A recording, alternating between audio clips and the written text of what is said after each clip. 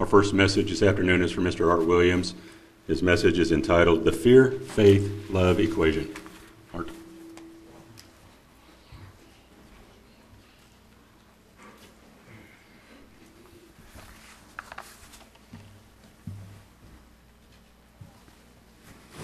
There are many fears in our life, and sometimes we're not even aware that we're being motivated by fear. Fear is a bondage, and it can rule us just like any other organic entity. It's alive, it changes forms, changes levels of intensity, manifests itself in many different behaviors, even when there's only one cause.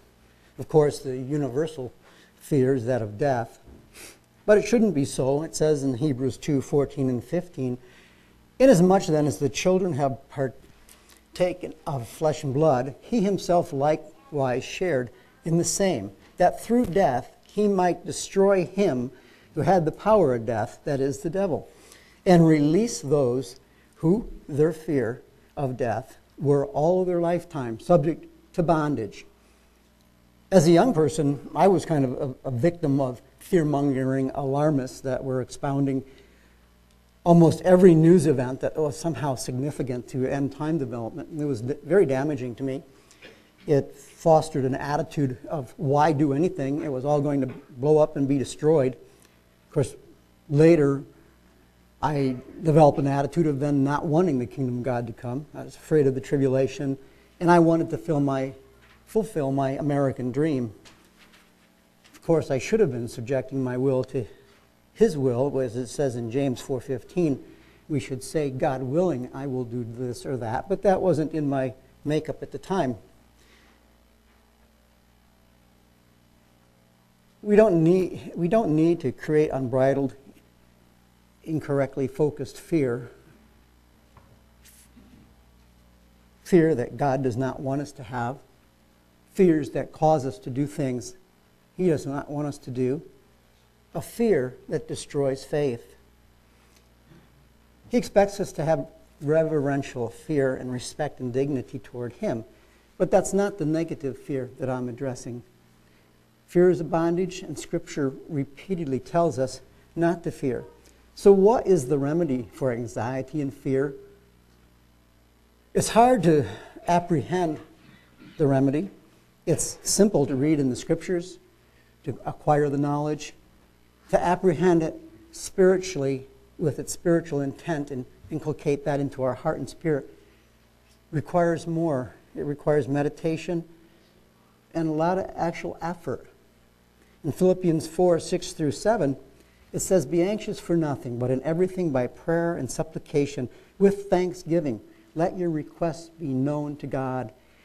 And the peace of God, which surpasses all understanding," if you're looking in the King James now, it says which passes all understanding. It correctly should be surpasses.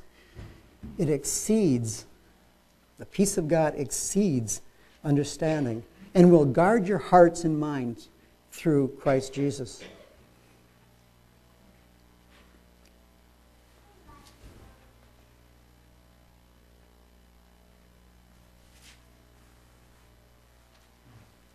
In John 17:9, Jesus gives His prayer, and He says, "I pray for them.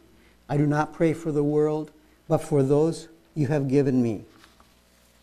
For they are yours." This statement confirms that no man can come to Christ except the Father draw him. And continuing in verse 20, He says, "I do not pray for these alone, but also for those who will believe in me through their word." The future believers, that's us. He prays for His personal followers that will be tasked with fulfilling the commissions. Take the gospel to the world and preach repentance and remission of sin and baptize those people that believe. And to the individual that are tasked with the work, become perfect as your Father in heaven is perfect. Or as Paul says, be conformed to the image of Christ. And so as we do this work, we can enter many fearful environments. And Proverbs 16:7 kind of gives us a little peace and gives us some direction. When a man's ways please the Lord, He makes even his enemies to be at peace with him. We have many examples of this in Daniel. Daniel and his 3 friends, they were protected within the confines of the enemy of their country, while the country was being devastated, in particular Jerusalem. God brings nations against nations, but Christians are primarily the citizens of the kingdom of God. And if we believe this and act accordingly, He can and will use the enemy of the country to protect and keep His own and their households. Our part is to follow His instructions, become what He wants us to become. And if we do this, He will take care of the rest. And I'm not trying to paint a rosy picture here, because if we look in Revelation 2, 8 through 11, if we look at the letters to the churches, particular Smyrna church has no faults. And he says to them, I know your poverty and tribulation, but be faithful unto death, and I will give you a crown of life. He knows their plight, but apparently he says that he gives no indication that he's going to do anything about rectifying the poverty, the tribulation, and attacks of the devil, but instructs them to be faithful unto death.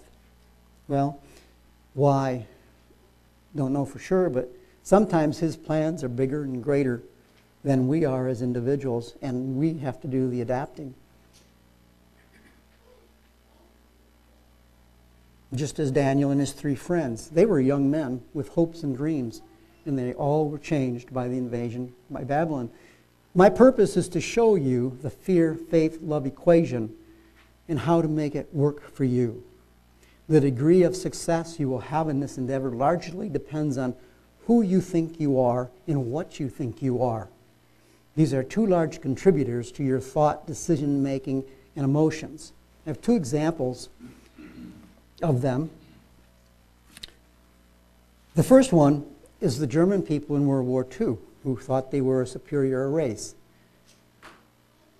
That's who they thought they were and what they thought they were. Their decisions and their attached emotional actions are etched in the annals of history.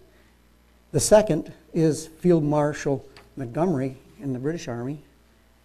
And I don't mean to offend any of our English friends. If I can find my right sheet here, I get them out of order. He thought he was superior to Eisenhower and should be an overhaul command. And he challenged Eisenhower publicly. A staff officer said to him afterwards that he just assured himself of being fired. Monty's response was, they can't fire me, there's no one to replace me. The staff officer gave him a name of a competitor of his and said Churchill would have to support Eisenhower because of the great American contribution to the war. With that, Monty said, I forgot all about him. What am I going to do? The staff officer told Monty to write a letter of apology assuring Eisenhower of his continued support and obedience. This squashed a potential damaging rift in the Yellow Command. These are illustrations of how who we think we are and what we think we are impacts our decision-making and our emotions. And the solution is for us to develop the mind of Christ, as it says in Philippians 2. Let this mind be in you, which was also in Jesus Christ. And in Ephesians 4, 23, 24, and be renewed in the spirit of your mind, and that you put on the new man, which was created according to God in true righteousness and holiness.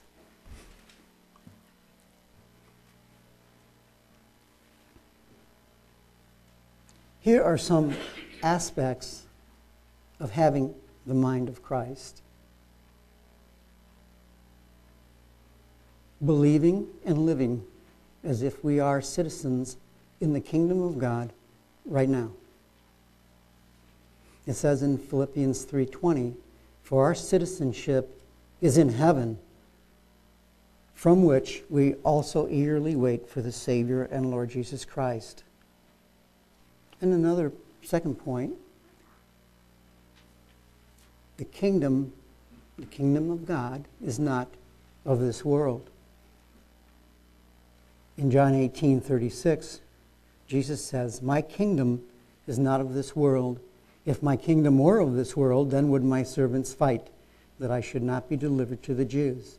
But now is my kingdom not from here, not from earth, not from this place.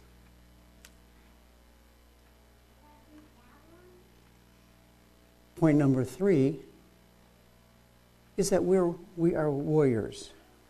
And Paul says it this way in writing to Timothy, in 2 Timothy 2:4.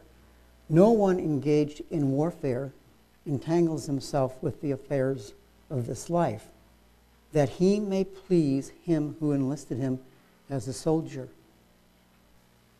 Each of us needs to assess our involvement in our activities and judge for ourselves what represents entanglement. If it hinders our relationship with Christ or opposes his instructions and teaching, then we should not be involved. There are 4 levels of involvement. There is national, regional, local, and personal. And there are 4 classifications in which you can be involved: political, economic, military, and social. And we need to limit our involvement if it causes us not to please him who has enlisted us, because it is he who, when he returns, will give us a position in his government.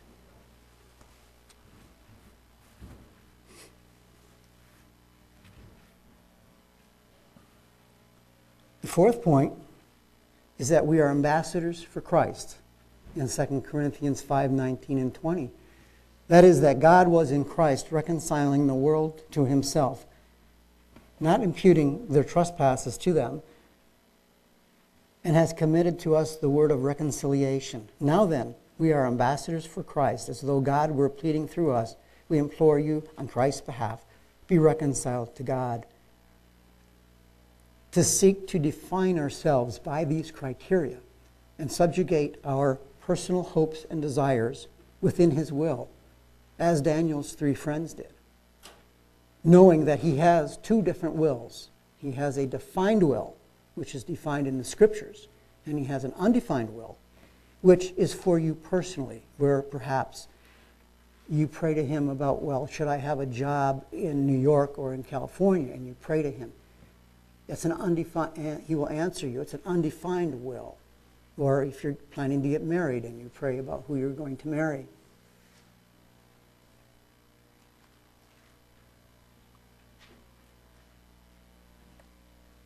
He says in his instructions, we give our cares over to him.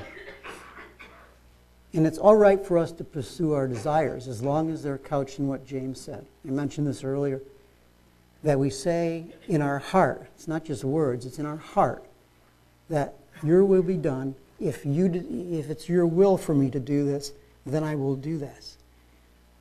But as we go about our lives, we must be in concert with his instructions, and we can give our cares over to him. Whatever our cares, then he is willing and always capable of taking care of them. The fear, faith, love equation is this. If you focus on and trust in the physical, you will have fear. Your fear will diminish your faith. But love kills fear. So the secret to growing faith is to have love, and that will kill your fear. Let's see part of the equation here in one of the stories in the Bible. We'll look at the fear and faith part of the equation in Matthew 14:25. And we're all well acquainted with this. It's when Peter walked on the water.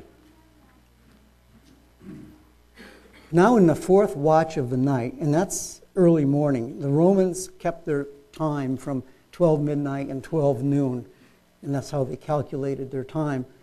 Based on that, this would be about 4 a.m. in the morning or so. Now in the 4th watch of the night, Jesus went to them walking on the sea. And when the disciples saw him walking on the sea, they were troubled, saying, It's a ghost. And they cried out for fear. But immediately Jesus spoke to them, saying, Be of good cheer, it is I, do not be afraid. And Peter answered him and said, Lord, if it is you, command me to come to you on the water. So he said, Come. And when Peter had come down out of the boat, he walked on the water to go to Jesus. But when he saw the wind was boisterous, he was afraid.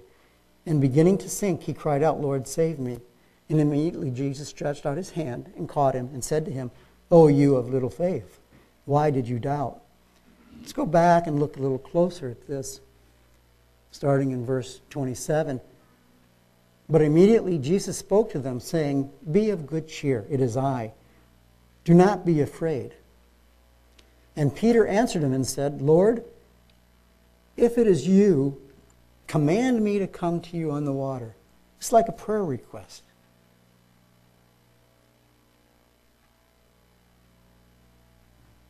And Jesus answered and said, Come. So the request was acknowledged with affirmation. Additionally, you could look at it as being a command.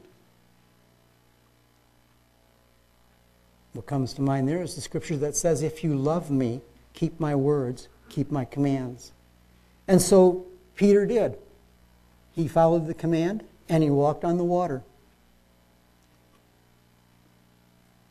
And by walking on the water, he demonstrated his faith and his trust and his confidence by his works, keeping his eyes on Jesus. We keep our eyes on Jesus by studying, by prayer, by meditation, and that's the big one, a meditation, especially on his instructions, and especially mentally. To be thinking about what we are thinking about is very important in terms of apprehending what we're talking about today. Is thinking about what you're thinking about. Very important. But when he saw the wind was boisterous, he was afraid, and beginning to sink, cried out, saying, Lord, save me. When he became focused on the physical, he saw the danger. And when he saw the danger, he became fearful. And when he became fearful, he lost his faith. Fear that was initiated by the surrounding environment that he took in by his sight. Lesson learned, fear impedes or destroys faith. That's why Paul said in 2 Corinthians 5:7, For we walk by faith, not by sight. In Psalm 23, 4 and 5, we get some more instruction on fear. Yea, though I walk through the valley of the shadow of death, I will fear no evil, for you are with me. Your rod and your staff, they comfort me. How do we get there? How do we get to where we can have that kind of confidence that we literally could walk through the valley of the shadow of death and not have any fear? That we rely on his staff and rod, which are his ways of protecting us. It's an analogy to a sheep herder. These are not idle words of religious philosophy. He wants this to be our reality. I haven't got there yet. I want to. I believe it begins with having the mind of Christ. The single biggest factor is meditation, as I mentioned. I got a book, it's called The Battlefield of Your Mind. 272 pages on nothing about spiritually developing your mind for Christ. 272 pages on this one little subject. It's a great tool for helping meditation. You know, we could run a test on ourselves. You know, I could ask for volunteers. How would you like to volunteer to go with me to undertake an evangelistic campaign in Iraq? I don't imagine too many of us would be excited about that perspective. And you might think I'm lost my brain to even suggest that. Maybe I have a death wish. But that certainly would be walking through the valley of the shadow of death, wouldn't it be? I heard a live interview with a man that carried a cross through Iraq. It was a number of years ago, before things became as violent as they are today. He also carried the cross through Afghanistan and Iran and Lebanon and a whole bunch of other countries. The list goes on. China, Sudan, Somalia, North Korea, Lebanon, India, Palestine, Israel, Cuba, Liberia, North and South Yemen, Vietnam, Mongolia. He was arrested 24 times.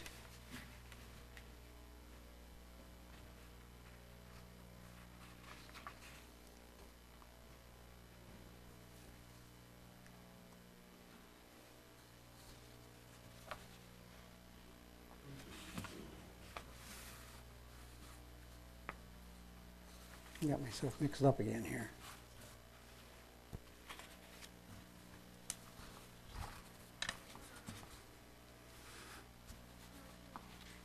And when he was in Iraq, of course, I suppose this would be inevitable, right? If you're in Iraq or any of those countries, he was surrounded by a bunch of Islamic radicals. They told him, "We're going to kill you. We're going to kill you." He didn't pull out a gun. He pulled out the words. He pulled out his beliefs. And he said, "You can't kill me. You can only initiate my transition." He told them about the message, the mission of Jesus, and they invited him home to their camp and gave him dinner.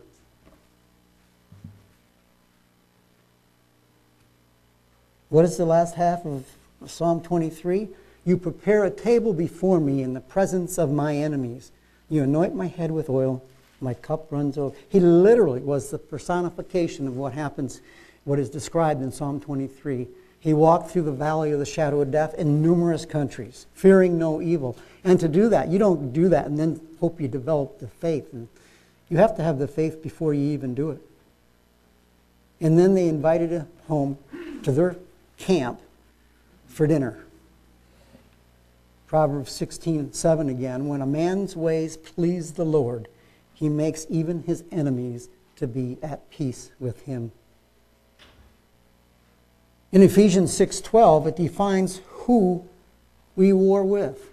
"For we do not wrestle against flesh and blood, but against principalities, against powers, against rulers of the darkness of this age, against spiritual hosts of wickedness in heavenly places." That's who we war against. The enemies of the warrior of Jesus Christ doesn't fight against flesh and blood. They don't fight against the declared enemies of any state or of any nation, because they are not enemies. Nations, well, we'll get into that in a minute. I'll get ahead of myself here. 1 John 4:18 says, "There is no fear in love, but perfect love casts out fear, because fear involves torment. But he who fears has not been made perfect in love." And there is the rest of the equation. Fear destroys faith, but love destroys fear. Fear destroys faith, but love destroys fear.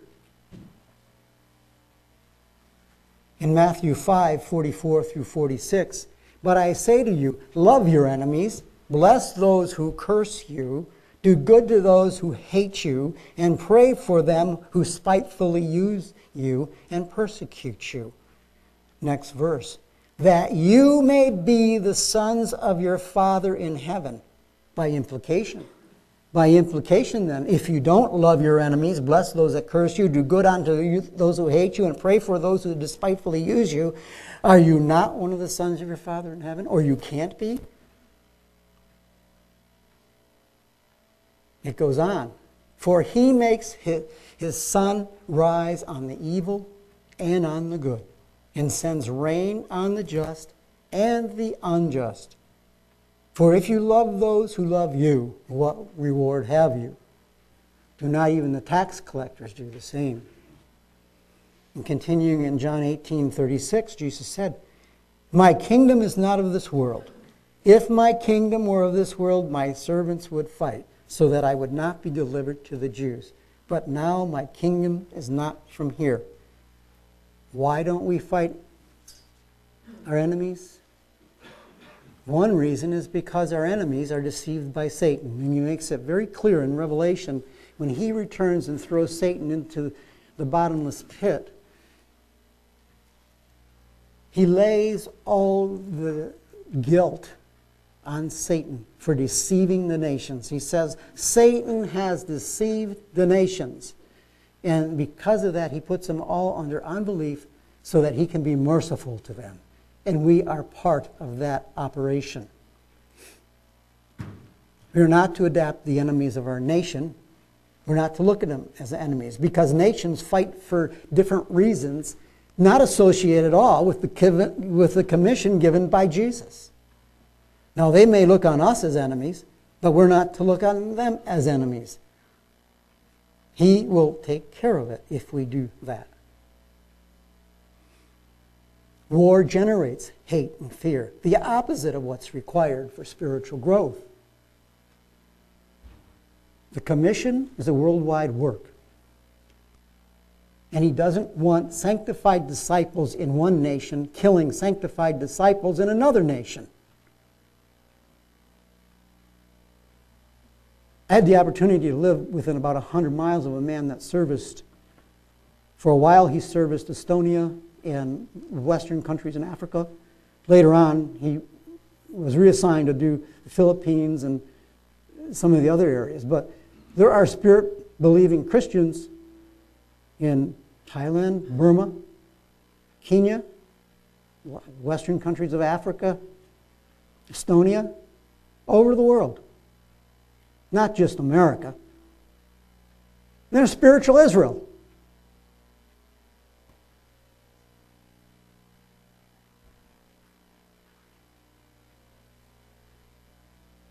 You know, when Jesus comes back,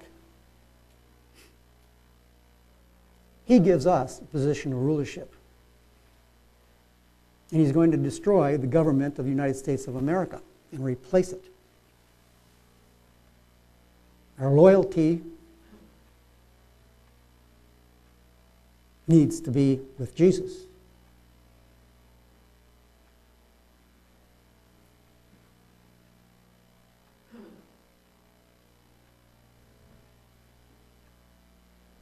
We need to be a patriot of the kingdom of God in Jesus Christ.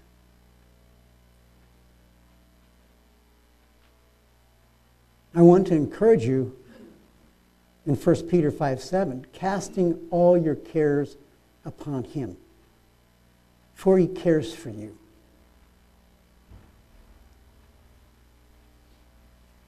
If you can identify the cause of your fears, and sometimes we can't. Sometimes we're fearful and we haven't got a clue why. I've been there. Done that. But if you can, detail them to him in specific terms. Inquire from him the accuracy of your understanding of the situation and the events. And one thing that's becoming practically a habit in our country, and especially with talk radio, it seems to be epidemic now, is jumping to conclusions. People don't have any knowledge about what the situation is, but boy, they sure have the opinions. And we can't allow ourselves to be sucked into that mental framework, even if it is happening.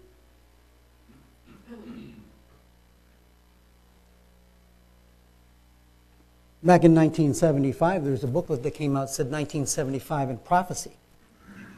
That was part of my problem because I believed it.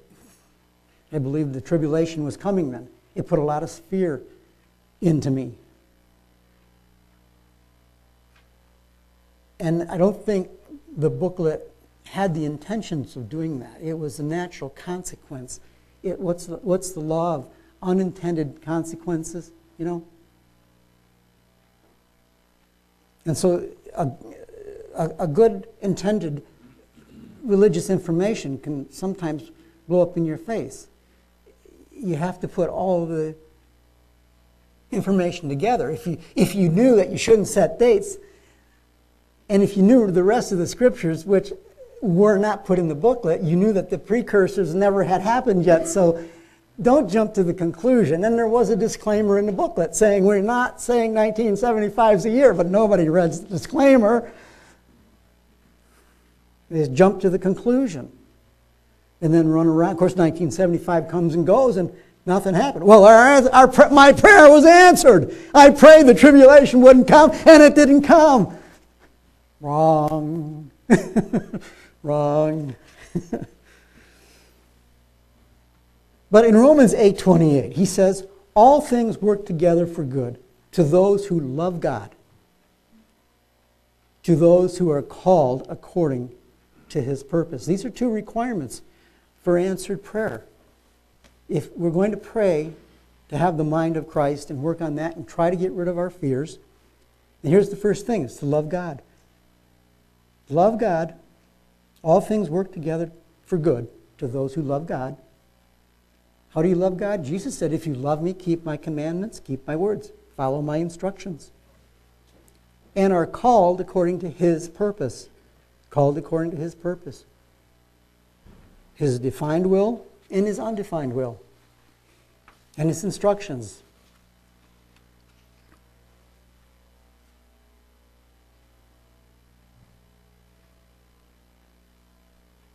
Sometimes proving what is good and acceptable to him, especially when we're dealing with the undefined will, is difficult.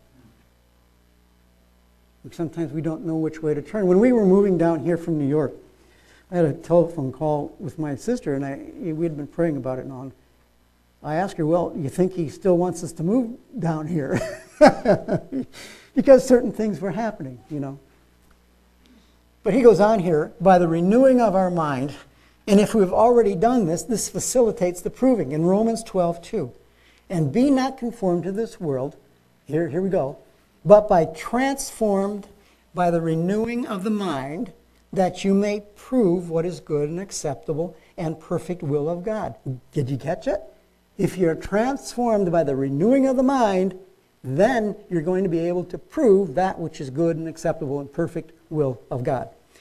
Abraham Lincoln was at a news conference, and one of the reporters of the day said to him, Jefferson Davis, he's the president of the Confederacy, says God is on their side. Whose side do you say, Mr. President Lincoln? President Lincoln thought for a moment, then he said, I think God is on our side. But God cannot be both for and against the same thing at the same time. Therefore, one of us must be, but both of us might be wrong. He may not have an iron in the fire. Sometimes he doesn't care. You know, if he seems like he's not giving you an answer to a prayer, you know, sometimes it's like, is he saying no, or is it that he just doesn't care? You know? Maybe he's saying to you, well, let's go do it and see what happens. That's where apprehending the peace of God, having already transformed our minds, makes the situation easier to deal with.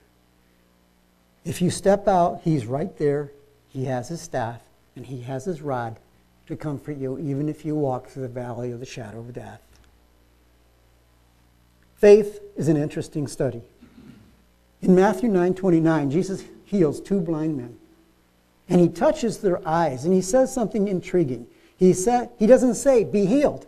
He says, according to your faith, let it be to you. Now, if these men were blind from birth, never having experienced sight, they probably have very little expectation as to what sight is.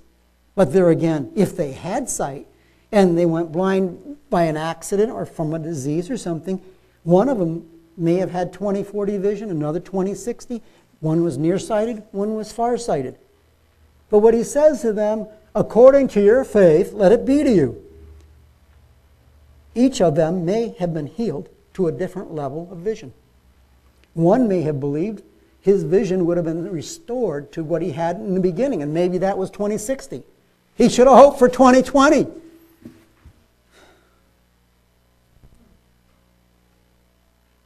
So this is a function of faith in their history. What they expected is what they got. It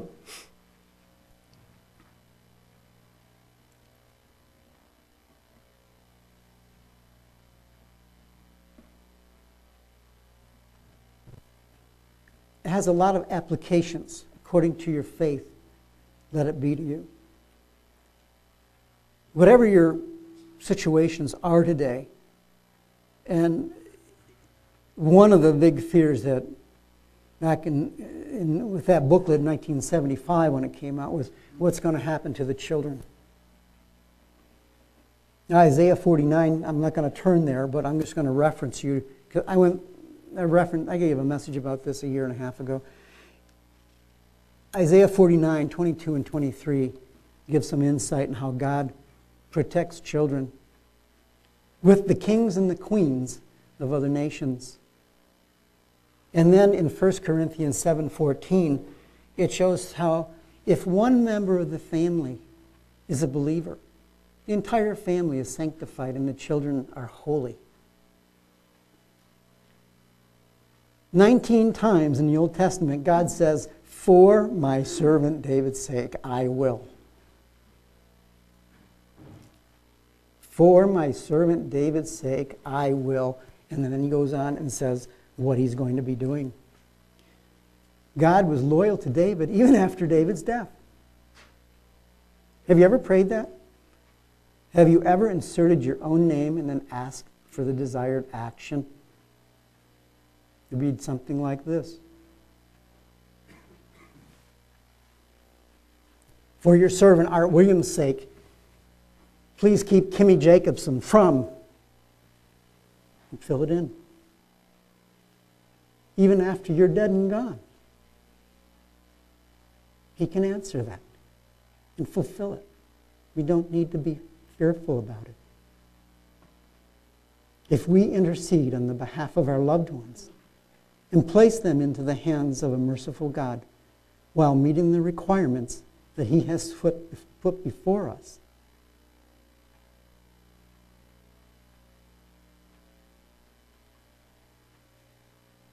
then we should expect Him to answer.